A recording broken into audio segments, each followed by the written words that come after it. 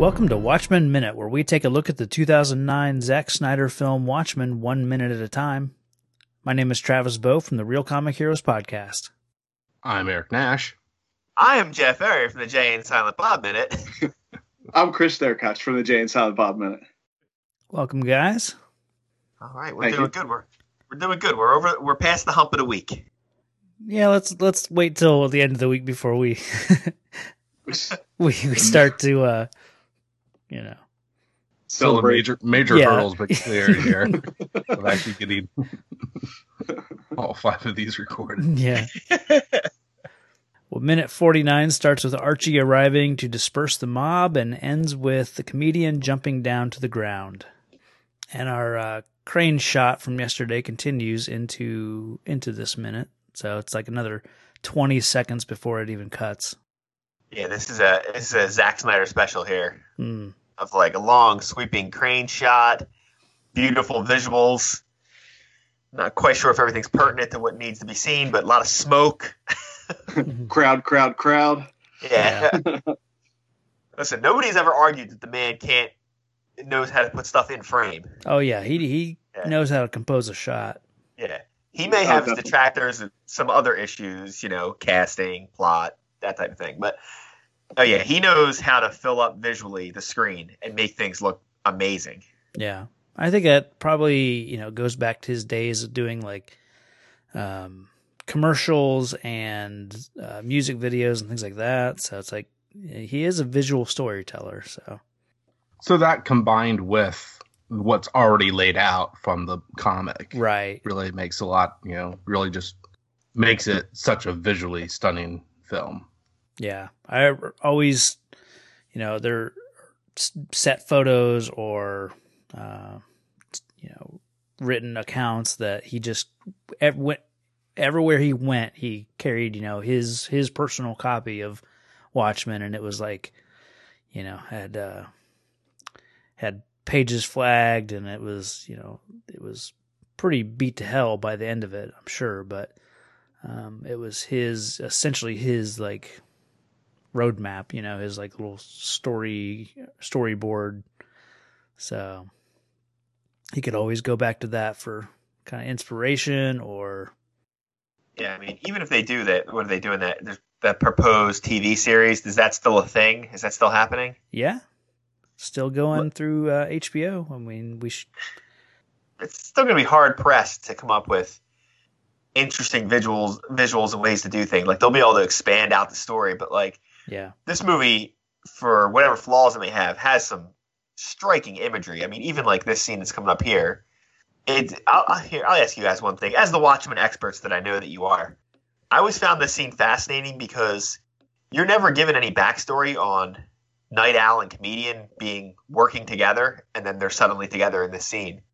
Like you're given a little bit of Night Owl Rorschach, and you've always assumed the comedian worked alone, Yeah. or maybe a little with Manhattan.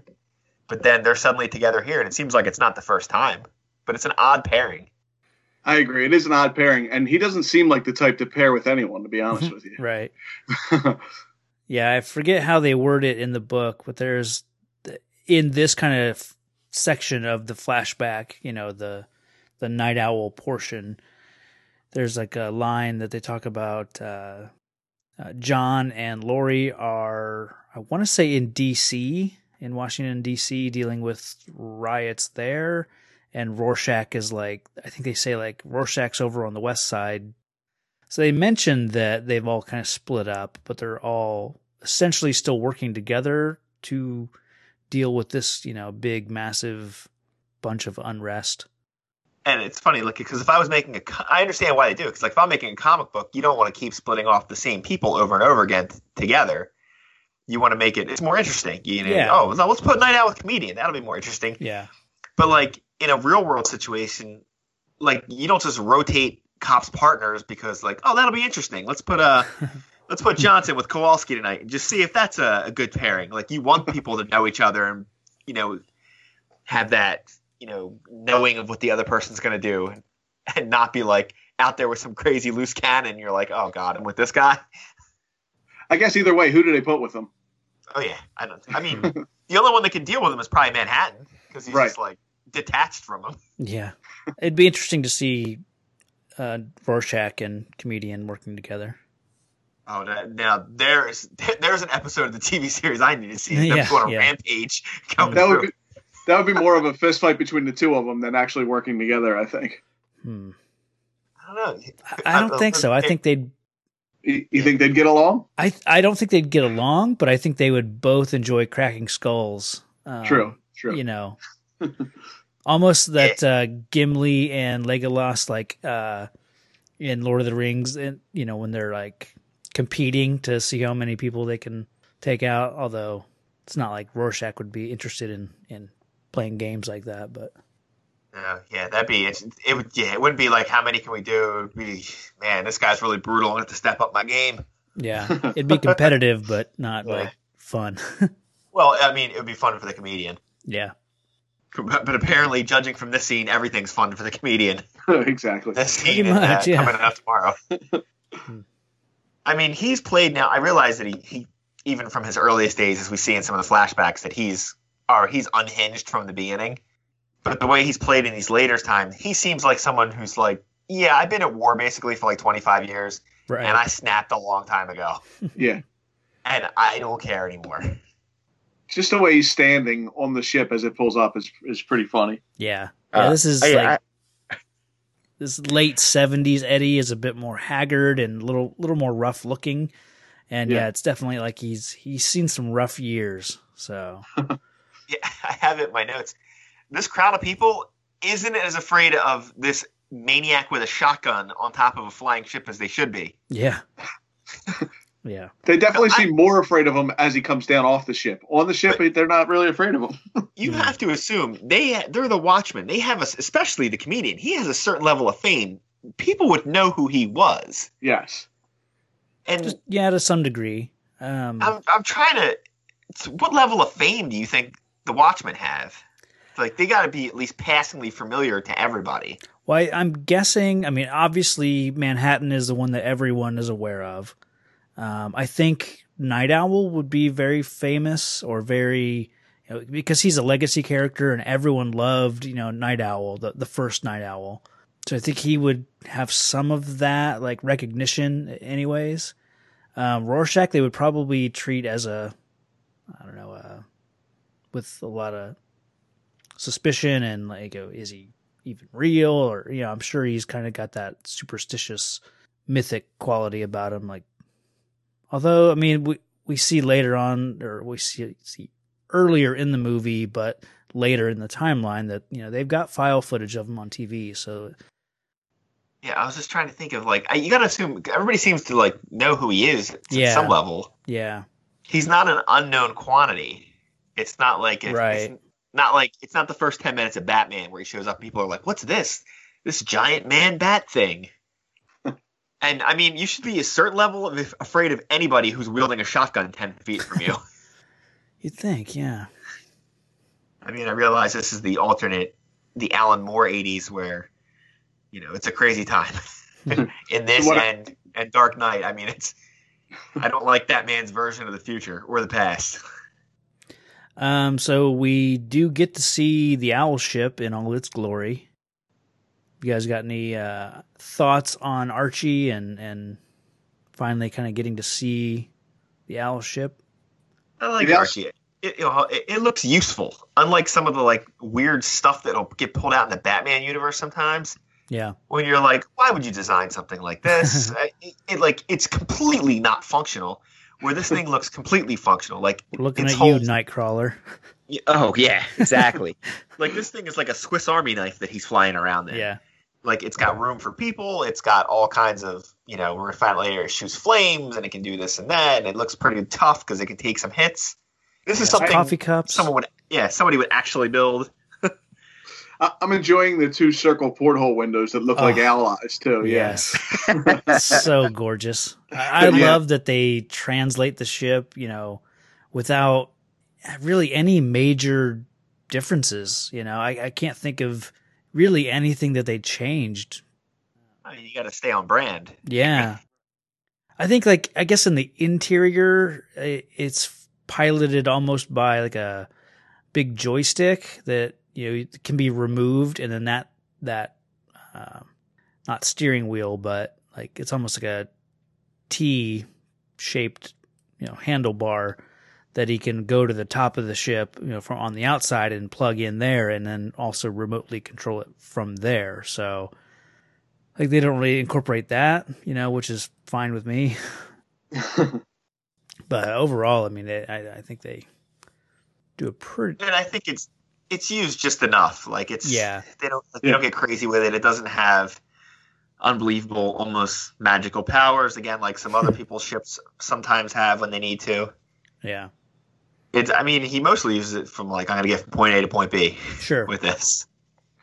It is fireproof. Yeah. You do know that. He can at least he can take a Molotov cocktail at least. Right. And it's nice that they throw it at the window and not at the comedian that was standing at the other window. Yeah. I don't know. It would probably just aggravate him. You're right. Well, the can does that bounces off his head. Yeah. But again, this all comes down to, and then at the very end of the minute, he jumps down. It's not the problem. It's the odd thing I've always seen about Watchmen is, so Dr. Manhattan is a superpowered being. Yes. But you're led to believe none of the rest of them are, although they 100% are. Yeah, they all have like super strength. I believe I said in previous episodes, I watched this with my wife before recording this, and she kept asking me if they have powers or not. She couldn't figure it out. You could argue, I guess, that, okay, you could try to argue Rorschach and Comedian don't. They're just unbelievable fighters, just the peak abilities. I've always assumed, when I read the comic, I always assumed Ozymandias messed around with like his DNA or something. He seems like he's got something going on. Listen, spoiler alert, he does something later you're not doing as a regular person. Yeah. I don't care how good you are. I don't care if you're the greatest Olympic athlete that ever existed. Spoiler alert for like 3 months from now. I'll tell you what, the next couple jumps that we see, no matter how much practice, you're not pulling that off as a regular human either. Well, regular human, what's he in his 50s when he does that? Right. I would have hit the ground and been like, oh, God, I tore my MCL. Yeah. Blow out his ankle. He does take a long time before he stands up. I thought it was in slow motion, but maybe he is just moving slowly. That's why the crowd's not dispersing, because they're like, what's wrong with this guy? Yeah. He's going to need a minute. They're waiting to see if he's okay before they leave. Oh, I got to mention this. I got to mention the lady with her Sally Jesse Raphael glasses. Yes. Yeah. She's so distinctive looking. I swore, like, was she supposed to be somebody? She seems very buff too. Like she seems like she's a bodybuilder or something. Well, I wondering if it was one of those, like, where they put in. There's a bunch of them in here where they're famous people. They go. It's a Warhol, and you see Lee Iacocca. I was like, is this somebody I just don't recognize? Oh, that's no, awesome. just a random, But she's like citizen. She's pure mid 80s though, with like the big puffy, like the blonde hair swooshed back, but it's like 5 inches off her head. Yeah. She comes out and just blasts him with an epithet only heard on movies like Clerks. Yeah. I was going to say, I'm glad you got the minute with that word that I struggled with on Clerks. I assume that's why Travis picked this minute for me, so I'd have to deal with that again. I already had it twice through Clerks. Yeah. Oh, yeah, that's right. And I already had it twice be like, listen, people, it was a different time. Right. It's a word people used. And normally I would say it wasn't used in that context, although here I think it kind of is. Yeah. I think it is too. Well, and we can't really say as much for this movie that it was a different time as far as when it was produced, when it came out. I guess they're just being a faithful adaptation of this horrific 1985? Yeah. Well, no, and really, this has to be pre-Keene Act, yeah. Yeah. This is 75? 70, 75? Yeah, so mid-70s, yeah. This would be like... they're fine using that word then. Yeah, it's like 77 because they talk about how the Keene Act, I think it's...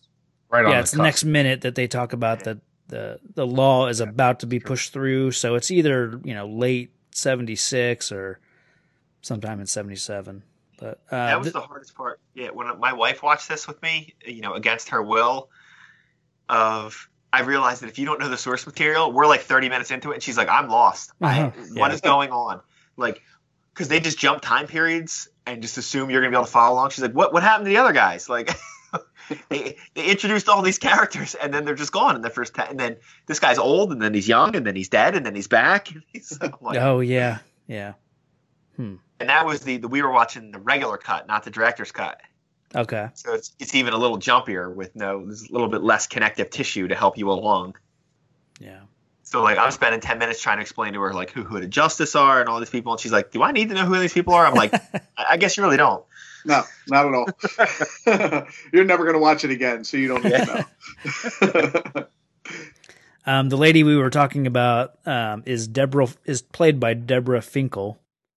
This is like her second movie she was ever in, and then was in, probably 15 or 20 other like smaller movies and a few TV shows, Prison Break. And then the last thing was iZombie, like one episode of iZombie. So that's pretty recent though. So yeah. Why do I know that name Finkel? Finkel and Einhorn. That's it. I'm telling you right now, at least 2/3 of the listeners, as soon as Finkel came up, Yeah. they're like, Finkel? Einhorn. Yeah. Finkel. Yeah. Einhorn. Finkel. Laces out. Yeah. They're little footballs. Yeah. That was good for you, Chris. That was a was a movie deep cut. and a sports reference. See that? I do have some notes on the Molotov cocktail that we see, and obviously it's an improvised incendiary device first used in the Spanish Civil War between 1936 and 1939. General Francisco Franco ordered Spanish nationalist forces to use them against tanks, and it came from, or they got the idea from the Finnish people versus Soviet Union in the Winter War. They were the ones that actually gave it the name Molotov cocktail as an insult to the Soviet foreign minister Vyacheslav Molotov. So Molotov was spreading propaganda that they were dropping food to their starving neighbors in Finland, when in reality they were dropping bombs. So the Finns called these bombs Molotov bread baskets, and then when they retaliated and attacked Soviet tanks, the Finns called the firebombs cocktails as a drink to go with the food. So that's how we have the Molotov cocktail. That's one of my favorite ones about that, because it's a device not named after the person who invented it, but as an FU to the person they were using it against. Yeah. Yeah. You don't see a lot of that in history. Right, yeah. Don't make Molotov cocktails, kids. Something even earlier is in the song that we're hearing by the KC and Sunshine Band, "I'm Your Boogeyman." Part of the lyrics are about I want to be your rubber ball. Yeah. And this rubber ball idea in the lyrics, that then in a little bit of the dialogue that comes up here about that comedian talking about shooting them with rubber bullets. I just found that to be an interesting thing that may have been chosen because of those lyrics, maybe. Because otherwise, what's the idea of this song being used with this riot? It's it could be that like Scott Corelli called it in back in his minutes, like the kind of the gumpification of this movie, and in terms of music, like using kind of the obvious songs paired with the era, and this might be one of those. I really dig the song in here. Of course, I love the Rob Zombie version more than this. This makes me feel like I'm at a wedding. Yeah. Next up, KC and the Sunshine Band. Yeah, I forget. I definitely looked up the song kind of early on and do my notes to see kind of what the song itself was about, but I don't have anything on that. It's just so much more of a good time type of song. There's some romantic, interesty kind of things being talked about in it, but but also just the I want to be your boogeyman dancing, having a good time. Yeah. It's not Boogity Man. It's not the bad guy in the dark. Oh. It's a good boogeyman. It's a good kind of boogeyman. Yeah. And that could be like the idea of, the dancing and things like that the song would obviously lead you to think about. And here we're seeing like a riot, which is like a mass of people moving around. So maybe kind of, the idea of it being like a dance, it maybe. Yeah. I don't know. I think the line about I got rubber bullets is a really weird thing to say. Like it clears it up in the next few minutes so we know that he doesn't start killing people, but it's a really clunky line. It's in the book, but it comes across more like a warning, and here it just, I don't know, it bugs me, just the line reading. And if I remember right, the rubber bullet comment isn't in the theatrical. So I guess in the theatrical, it looks more like he's using, real shells, but. Oh, I'll get into that next minute about what I think about his firearm choice.